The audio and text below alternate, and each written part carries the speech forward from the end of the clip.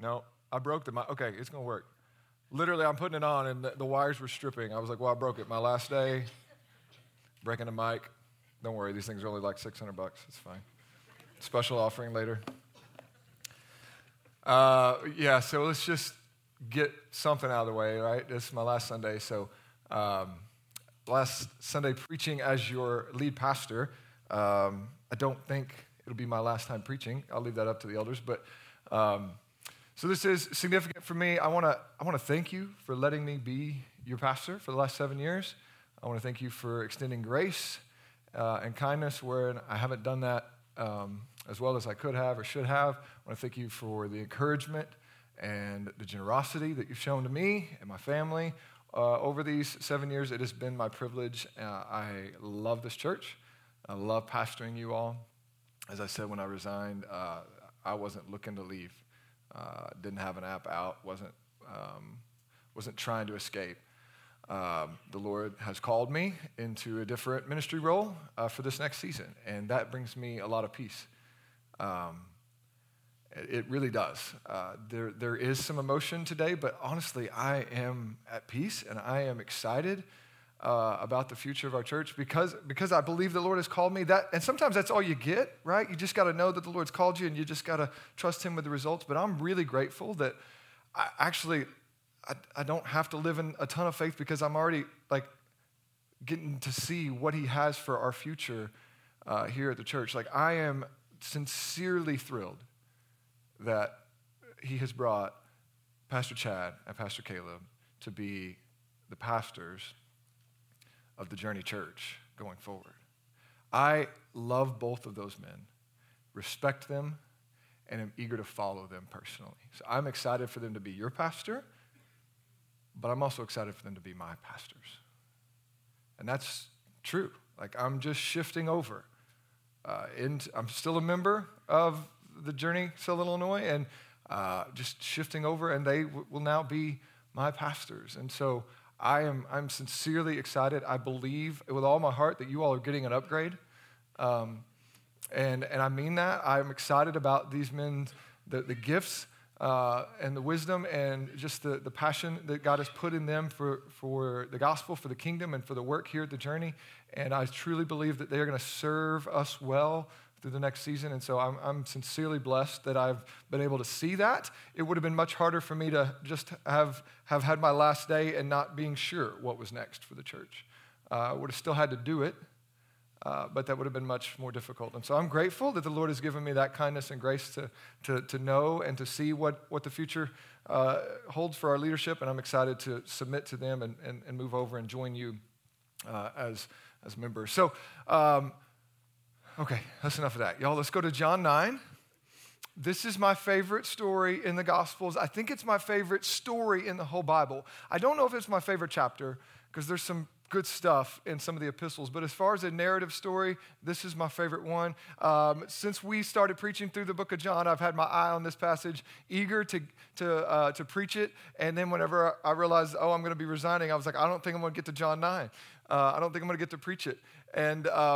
And then just in the God's providence and sovereignty and the way the church calendar the preaching calendar is laid out, this is just my last Sunday by date, what makes sense with Caleb starting and with me rolling off. And what does it happen to be? The text that we're up to preach next is John chapter 9. And so I'm just taking that as a wink from the Lord. And it seriously gives me more peace to know that's the kind of things that He's just dropping in there so that I know that He's in this and in every way, not just for my life, but for the life of the church going forward. So I am blessed to get to wrap up the season as lead pastor by preaching this passage because I love it. So let's go. John chapter 9. I'm going to read it, and then we'll pray, and we'll jump into it. As I read it, I want you to hear it in the context of John in general, but specifically, Caleb got us back into John last week with the last half of chapter 8, and I want you to hear this story in that context.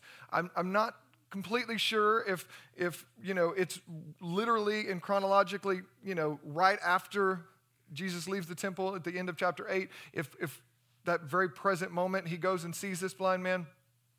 Don't know, But regardless, John put them together for us intentionally to have an impact as we read them together. So Jesus has just wrapped up this pretty confrontational dialogue with the religious leaders about why people aren't getting it, why people are resisting his salvation because he's claiming to be salvation, and they're like, no way.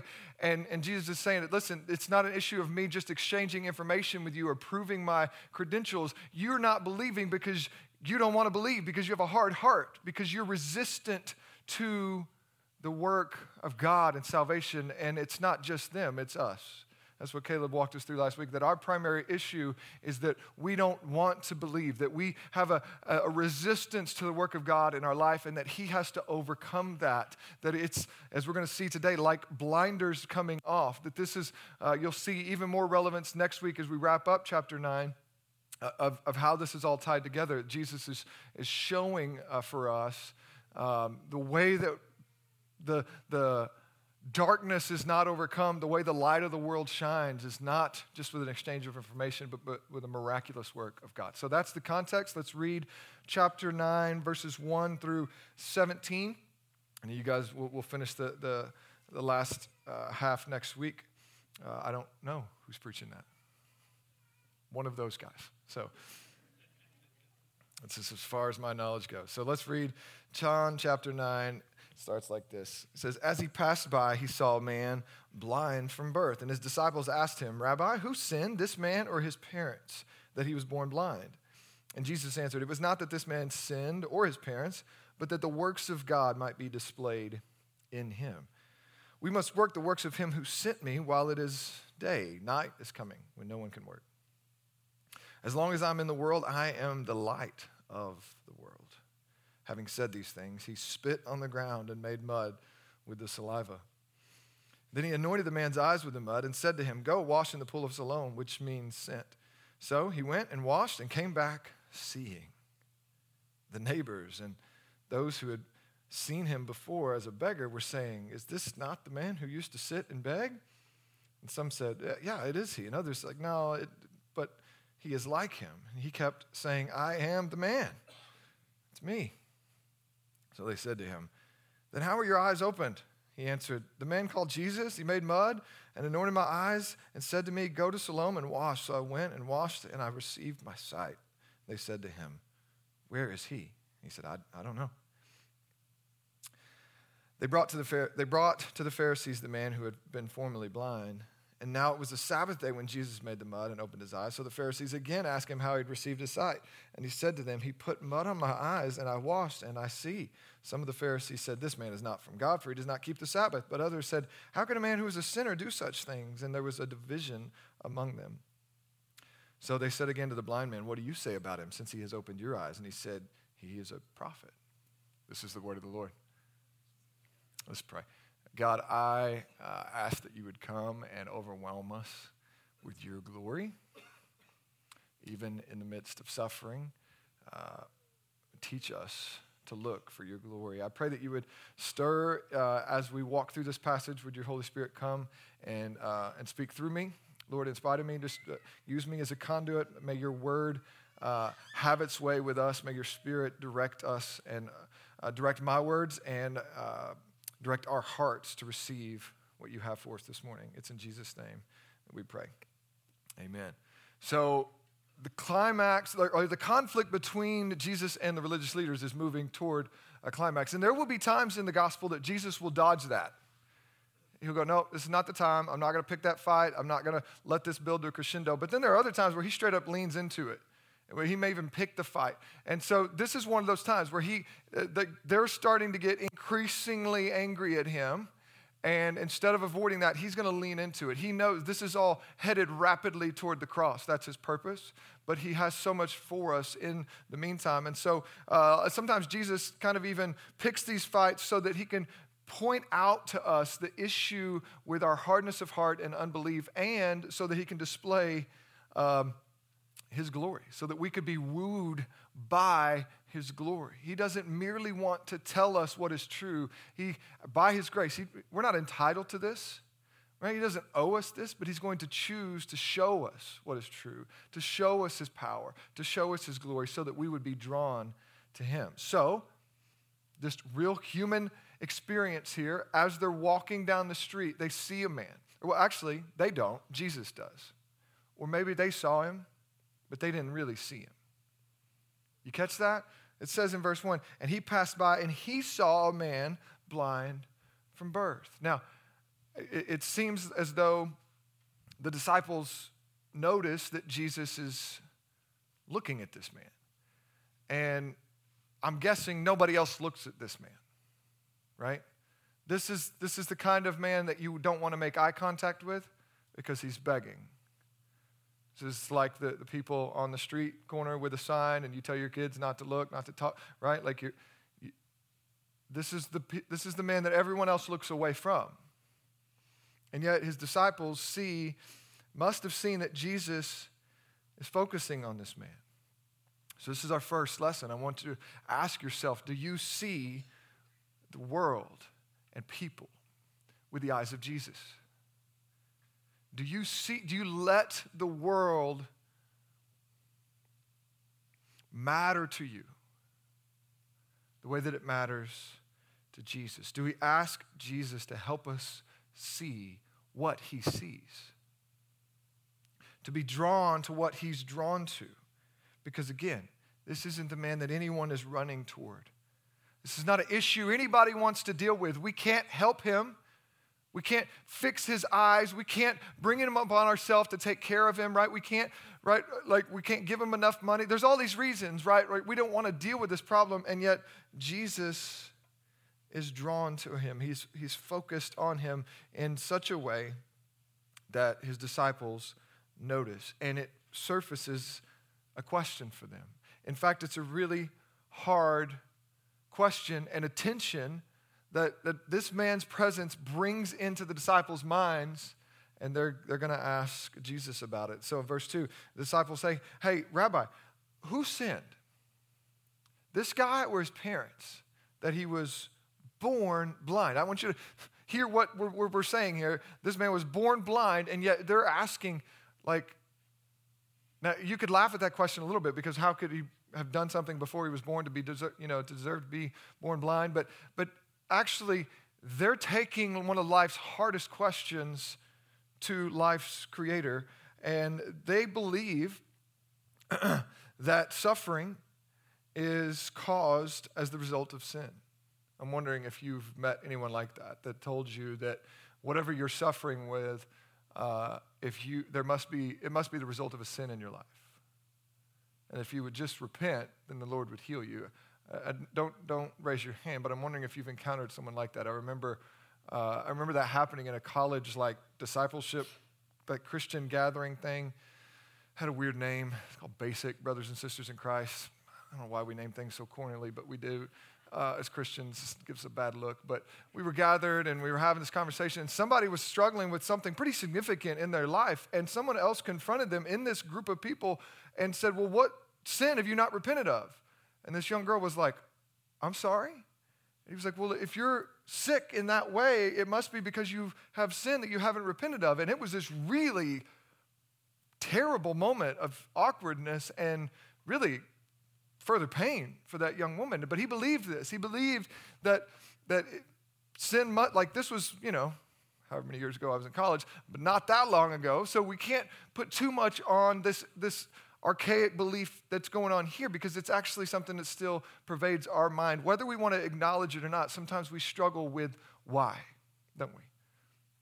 And we want to have a reason to latch on to our why. Like, why is the suffering being allowed to exist? And so they believe that, man, suffering is a result of sin. And so, something must have happened to cause this man to be born blind. So they're asking, man, Jesus, was this his parents? Right? Or was this him? Because that seems crazy that he could have done something before birth in utero to be deserving of being born blind. But then at the same time, even if his parents had sinned, that seems all equally harsh to punish the child for the parent's sin. And so it brings this tension. And so they just simply ask. I think this is a tension that everybody has felt, that everyone in the community has felt when they've looked at that man, but we don't want to deal with that until it comes face to face in our life. We don't want to answer those questions, do we? We want to let them be over there and hope that we never have to really wrestle with those questions.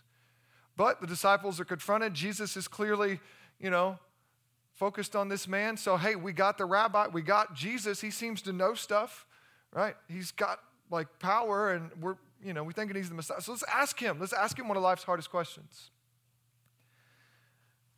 And this is important because there's something for us here, because this problem of suffering is something that has put many believers in the place of questioning God's goodness. Not just believers, but people in general.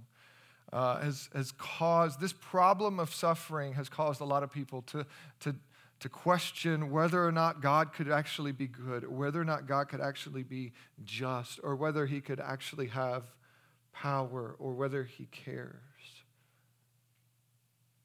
And it's not wrong to have these deep questions about life, but here's the danger. When we try to answer those questions removed from the scriptures and removed from God and his community, we try to answer those questions and we put God on trial outside of the scripture and in our own logic and with the world's logic and whatever we can come up with and the counsel of whatever, fools we can put around us. And we put God on trial away from his scripture in order to wonder if he's worthy for us to come back to his scripture. But that makes things way messier whenever we walk away from the Bible and start to try to answer the question about suffering before we will go back into the conversation with God. Instead, what we should actually do is exactly what the disciples do here. What do?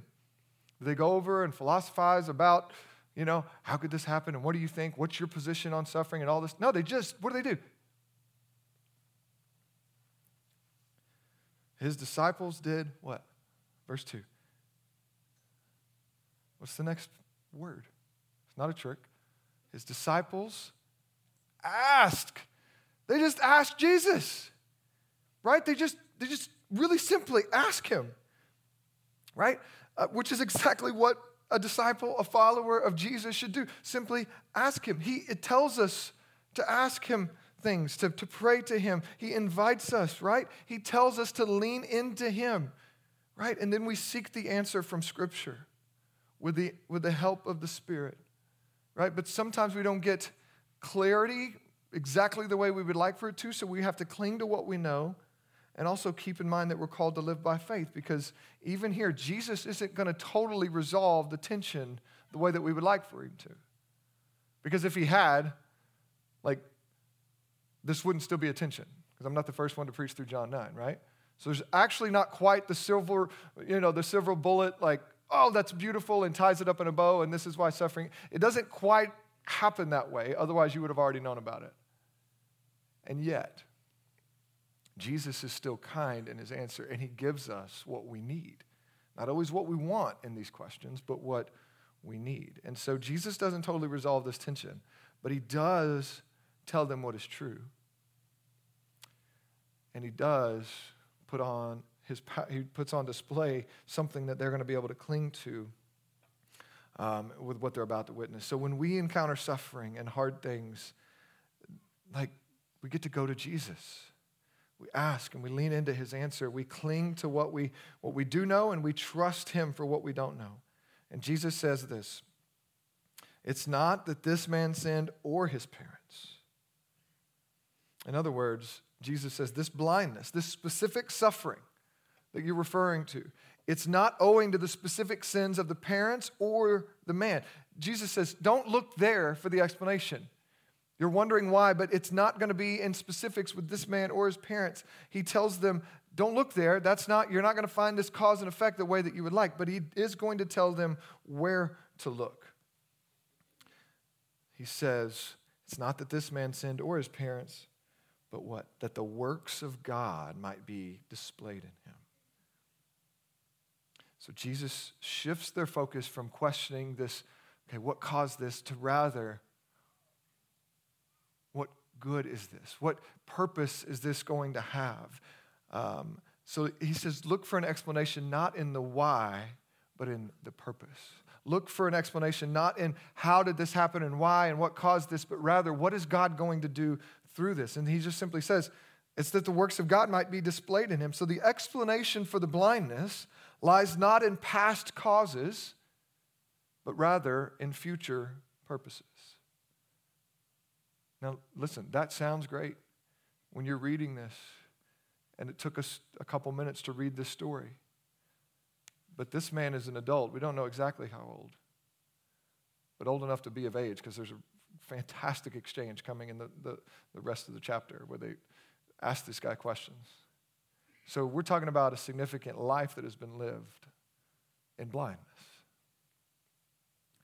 So don't dismiss this as, oh, this flippant little story that we find in John 9. No, this is real pain, real suffering for a family and for a man that has lived a large portion of his life without sight. And Jesus says, it's not because he did anything wrong. It's not because his parents did anything wrong specifically, but rather so that the works of God might be displayed in his life. In him. In him. So he's saying to his disciples, turn away from your fixation on the causality as the decisive explanation of suffering. Turn away from any surrender to futility or absurdity or chaos or meaninglessness, right? Because people, we either just avoid this topic, or if we try to go down this rabbit hole, we will be convinced that life is meaningless and it is just chaos and there's no real point, there's no real meaning, and we should just get the best of it that we can, right? Jesus says, don't do either one of those, right? Turn away from those and instead turn to the purposes and the plans of God. And Jesus says about this man who was born blind, that there's no child, there's no suffering that is outside of God's purposes. Now, that is not an easy truth to just smile and high five and walk out of here with. It's just not.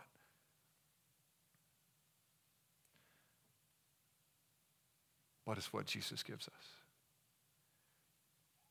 And though it's not easy, it's actually good. It's a good word from our good Savior in the midst of this broken world. He said, it's not this man that sinned or his parents. The blindness came about in order that the works of God might be displayed in him. So in John 9, Jesus is about to do something. It's going to be awesome. And he's going to heal this guy. But there isn't always healing, is there? There isn't always healing. So what do we do then?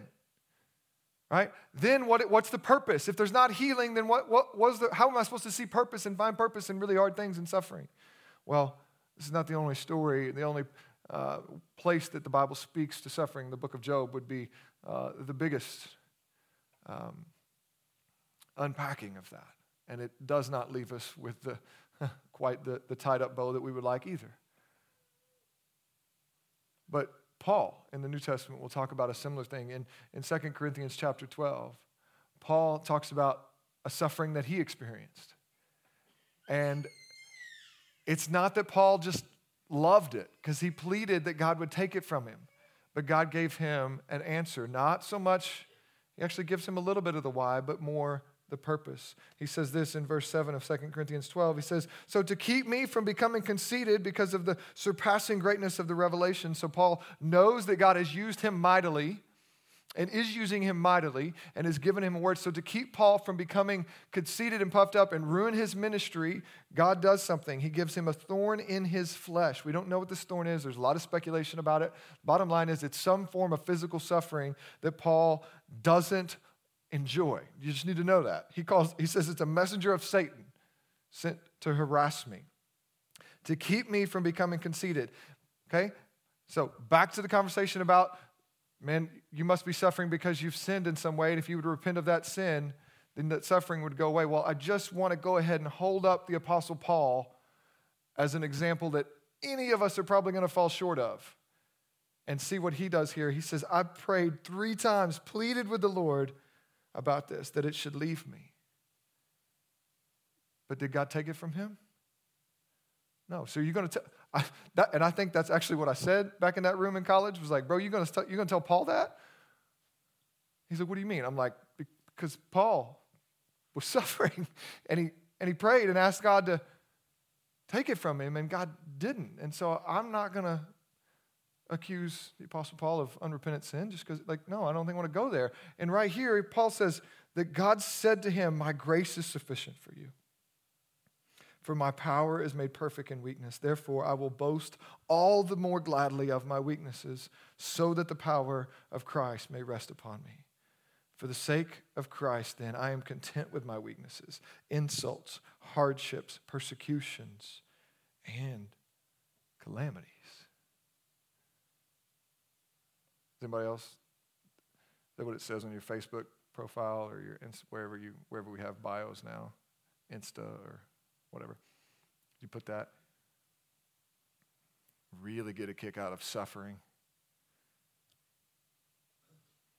Let me tell you about persecutions and calamities.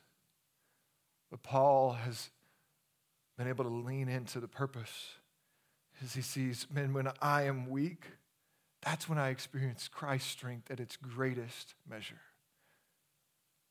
And so Paul has realized that in some way that wouldn't be true otherwise, when he is suffering, when he is struggling, and God still works through him, and he still has joy in spite of that God's power is on display, and both for Paul in his own sufferings, but also for the people that Paul is ministering to.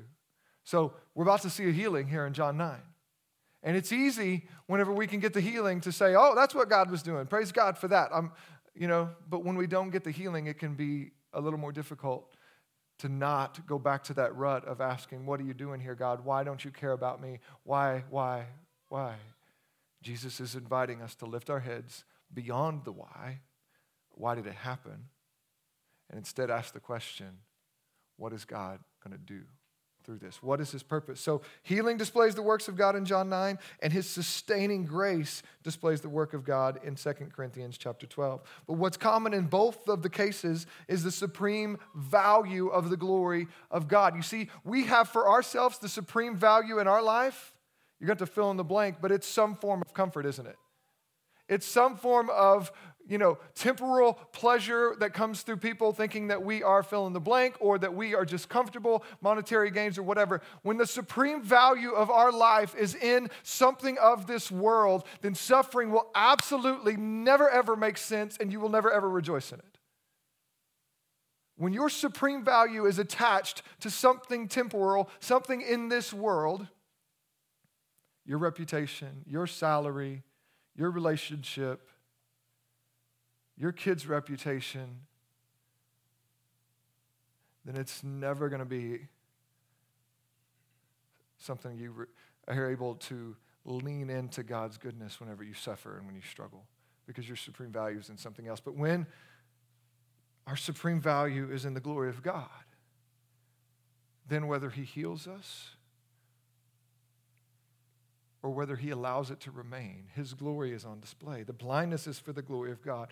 The thorn in the flesh is for the glory of God. The healing is for his glory. And the non-healing is for his glory. Suffering can only have ultimate meaning in relationship to God. So, in Jesus' answer, he affirms God's sovereignty and his goodness in the midst of this tension.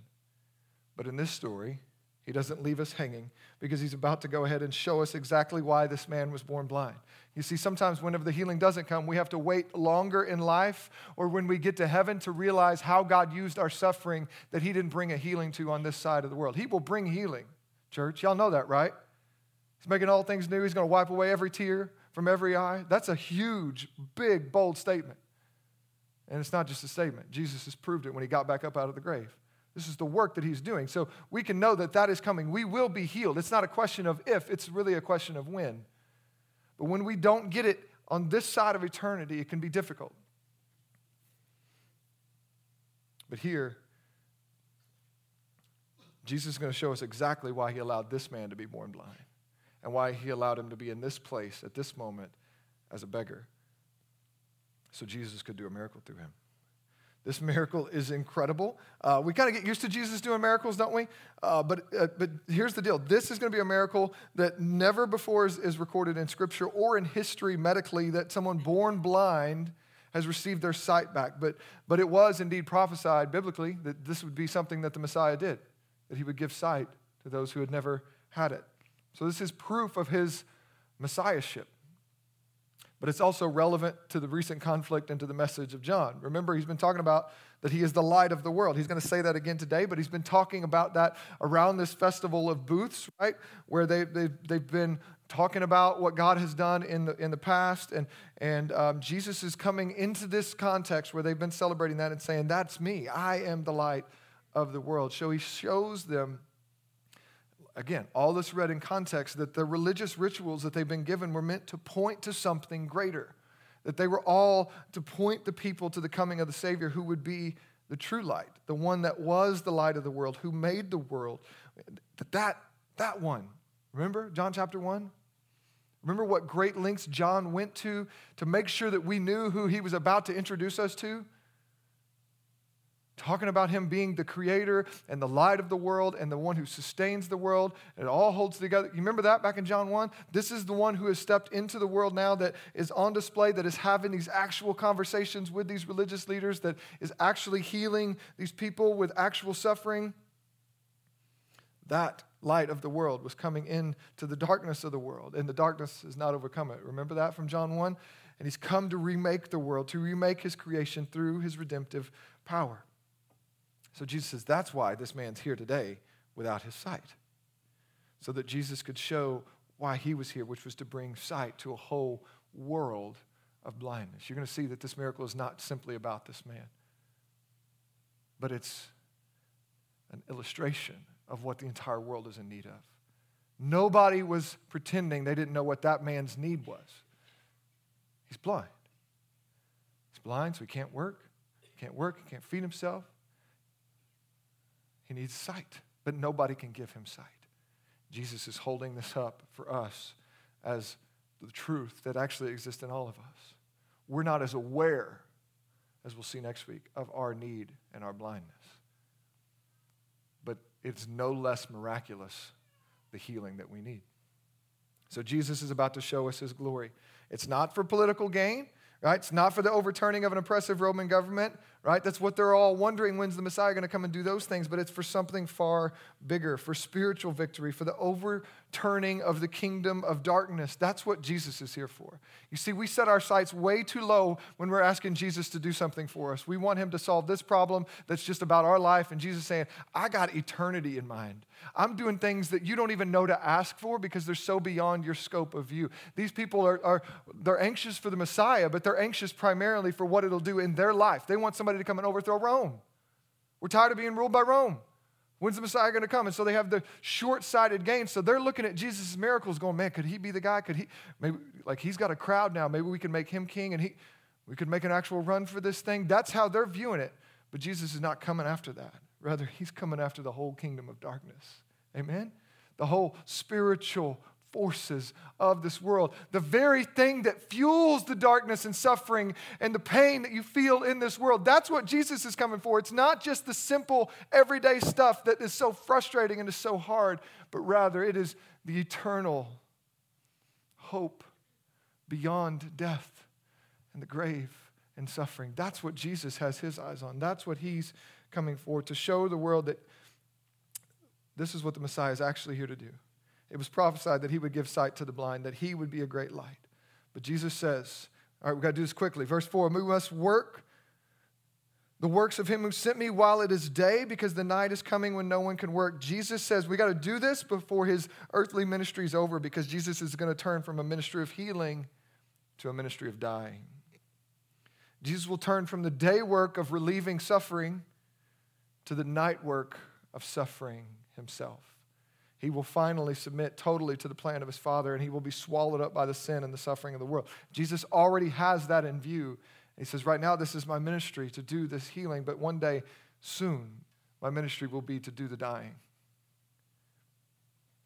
And this is what he's reminding them of, and this miracle serves to show us what it means for the world as he steps in. So now let's get to the story, right? So at verse 5, he says, as long as I'm in the world, I'm the light of the world. That's the proclamation, and now he's just going to prove that for us. Okay? Having said these things, what's he do? We got any junior high boys in here? Raise your hand. What's he do, Sawyer? What's the next verse say? Having said these things, Jesus does what? Somebody help him out. Spit! He just spits on the ground. How many of your parents would let you spit on the ground? They'd be like popping you in the back of the head. You don't spit in public. That's gross. Just spits on the ground.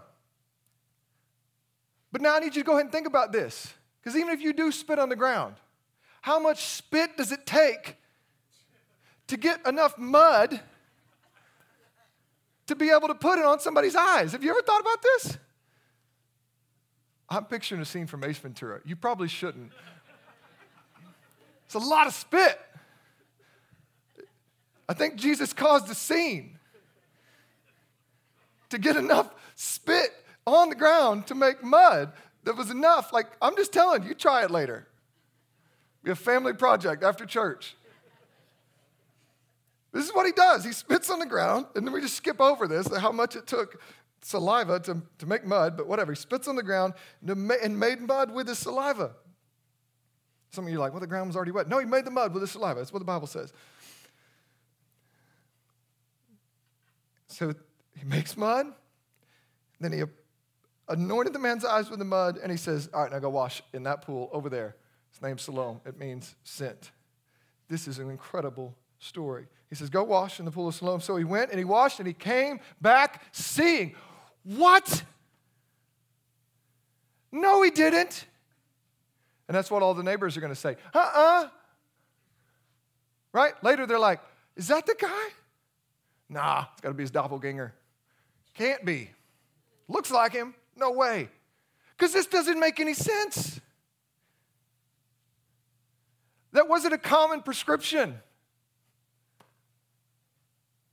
Nobody else has given that one out. Spit, mud, eyes, wash, go. It's never worked before. Is it funny to anybody else? Jesus doesn't heal people the same way all the time. Right? This is my favorite way. This is why it's my favorite story. I just love it. Right? It's funny. And it's amazing because he heals him. It's just not just a simple miracle. So beyond the funny, there's this beautiful connections and relevance to the theme of John.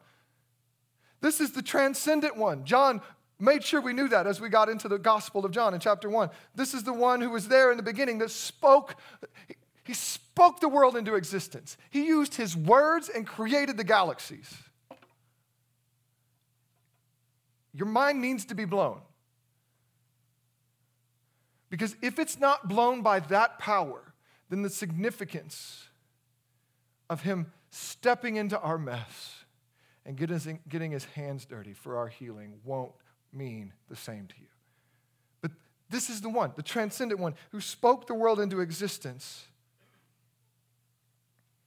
And if you follow the Genesis narrative, he speaks it, there's day, there's night, speaks it, there's the world, speaks it, there's the animals, it speaks it until he comes to man. And then what does he do? God gets down with the dirt and he makes man from the ground. Did he spit then? I don't know. But he makes Adam. Y'all know, okay, maybe y'all don't know this. In Genesis 2, he makes Adam from the dirt. Everything else he spoke into existence.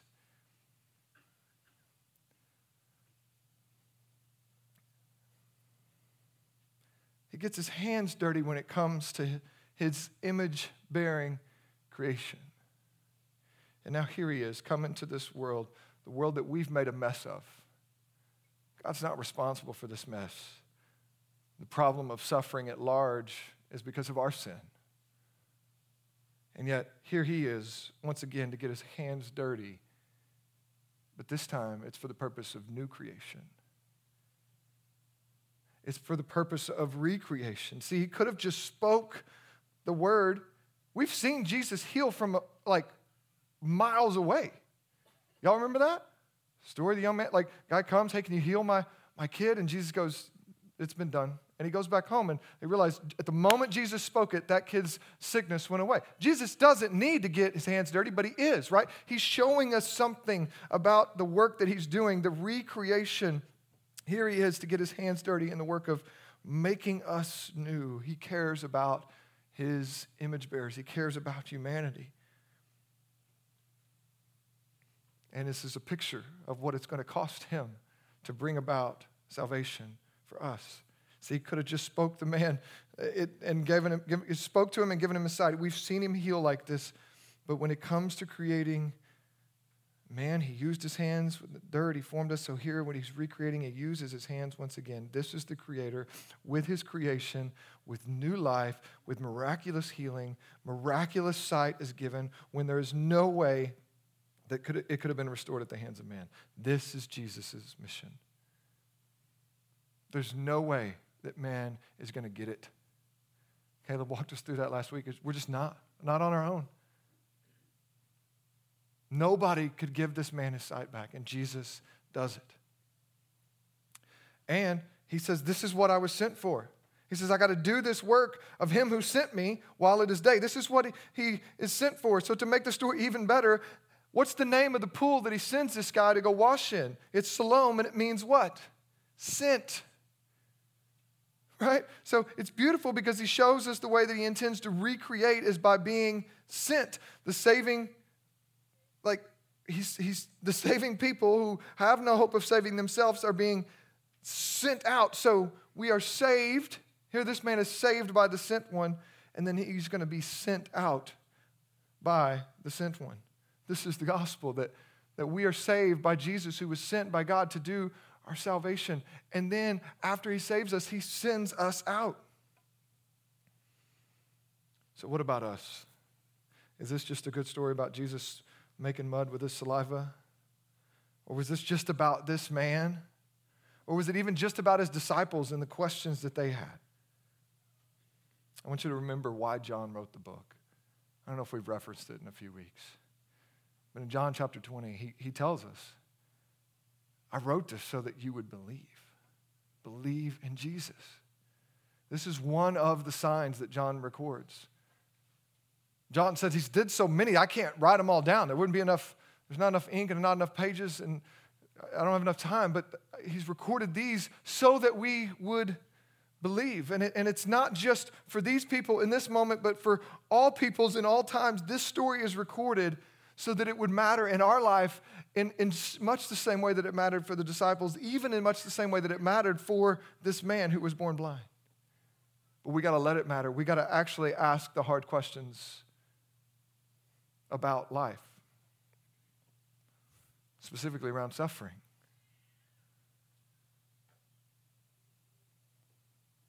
The most natural question is to ask why.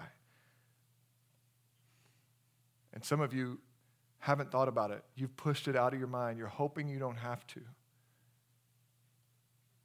Or because you are suffering, or you have suffered, or someone you love has suffered. You're asking why. And you're wondering, what did I do? Or what did they do? Or why me? Why them? I want to remind you, the explanation for the blindness lies not in the past causes, but rather in future purposes. This man is going to be used mightily in just a short story. We don't know much about the rest of his life, but immediately after this, he's not a blind beggar sitting on the ground anymore. He's up and about walking, and that people start to go, whoa, whoa, whoa, isn't that him? And they're like, yeah, I think it's him. No, it can't be him, right? And it causes this whole trial deal, and they're like, dude, aren't you the guy? And he's like, yeah, that's me. Well, how are you seeing? Well, Jesus did this. They're like, no way, no way. He's like, it can't be you. Somebody just looks like you. He's like, no, it's me, it's me, it's me.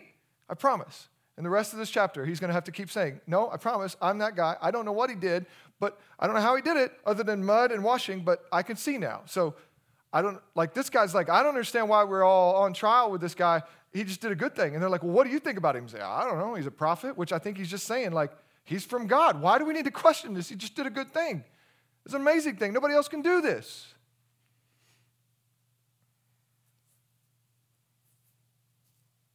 So we see the purpose in his life. But many of us haven't got there yet. We don't know the purpose in our life for why suffering has happened. So I really feel compelled by the Lord, because this wasn't in my original notes this morning, to just share with you, as I look in this next chapter of my life, I could see God's purposes for some of the hard things in my life previously. So if you've been around the journey for a while, you know my story. If you haven't, I'm not trying to be dramatic, I promise. It's just, I think it's helpful, and I want you to ask the same questions about your own story.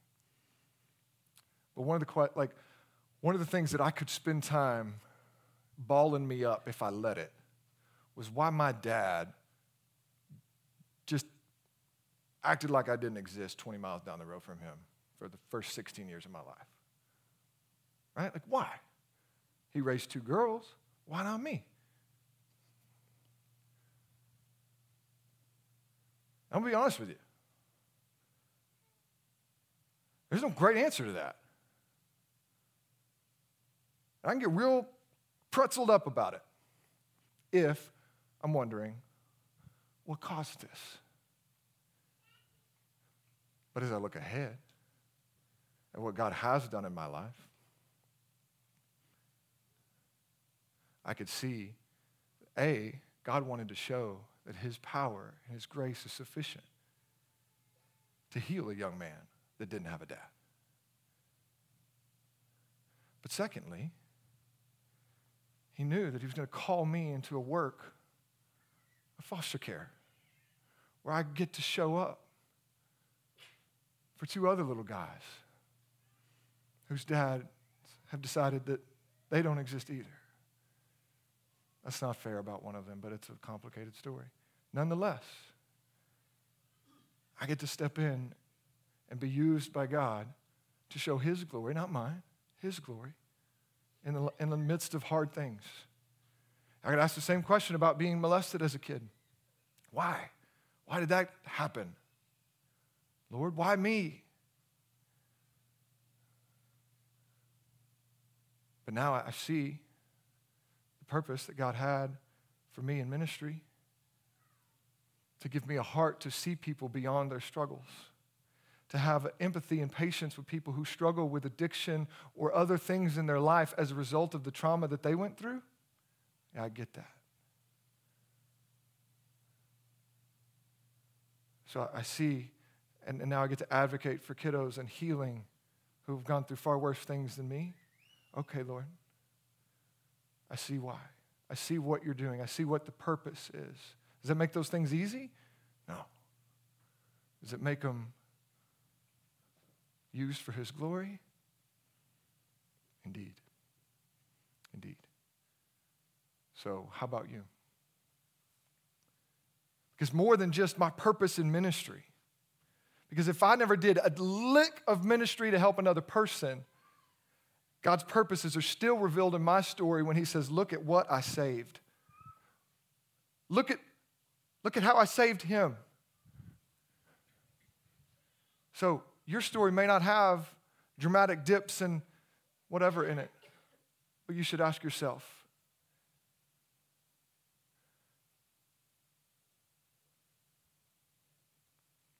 has your life changed because of Jesus? And if it has, how is he using that going forward? Or maybe a better question is, how is he wanting to use that presently, right now, in your story, with your family, with your work, with your whatever? How does he want to be using your story for his glory, regardless of what your story is? You need to ask those questions. Face the hard things in your life and your story and the people that you love. And instead of pulling away and putting God on trial about whether he's good or not, lean into him and ask him to help you see what it is that he's going to use that for his glory. How is he going to use that for his glory? I want to ask you a final question. How do you view Jesus?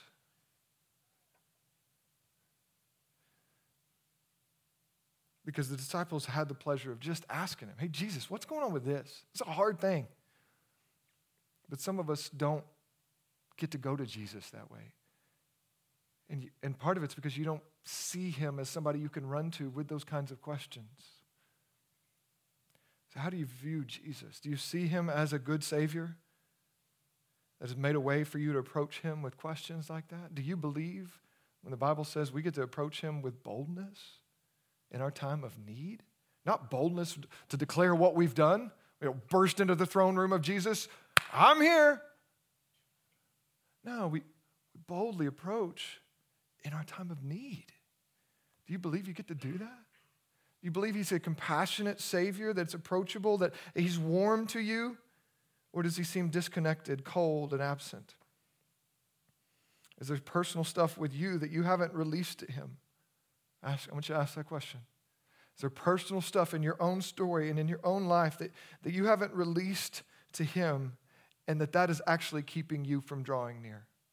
You're pretending you're okay. You're pretending it's not affecting you. You're pretending it didn't really matter, when in reality, it's keeping you from going to Jesus. And then do you see him as able? Let this story be a display of his power. Amen. What a good display of Jesus' power. I'm wondering, though, do you believe that that's the same Jesus you get to ask stuff of? He has that kind of power, that he would use it in your life? Again, the answer might be, no, my grace is sufficient for you. And God uses that. To this day, we're talking about the Apostle Paul and how he served Jesus faithfully in the midst of crazy suffering. So yeah, God used Paul's suffering. And here, God used this guy's healing. I don't know which ending on this earth you get, but either way, it's for his glory. This is hard, but if we'll lean in and release it to him, and it's okay. He's okay with us asking why. He is. And he's not going to leave us. He's not going to forsake us. He's going to stay with us, even when our hearts are broken. And he's going to use our stories somehow for his glory. One day we will rejoice in our sufferings. Let's pray. Father God, may we be a room full of people that live in such a way that the world asks us, what in the world is up with that person? How can they do this or go through that and not be hard-hearted, bitter, resentful, or whatever? Use us in such a way that we get to have conversations, much like verse 25. Whether he's a sinner or not, here's what I know. I was blind and now I see. And Jesus is to thank for that.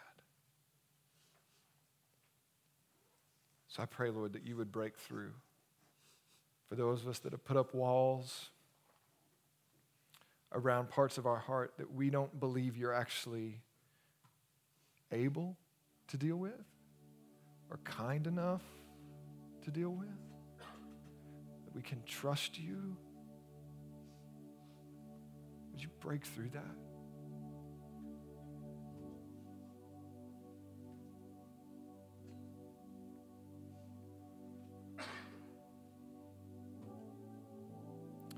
Lord Jesus, I don't know everybody's story, but I believe your word, and you're the same God.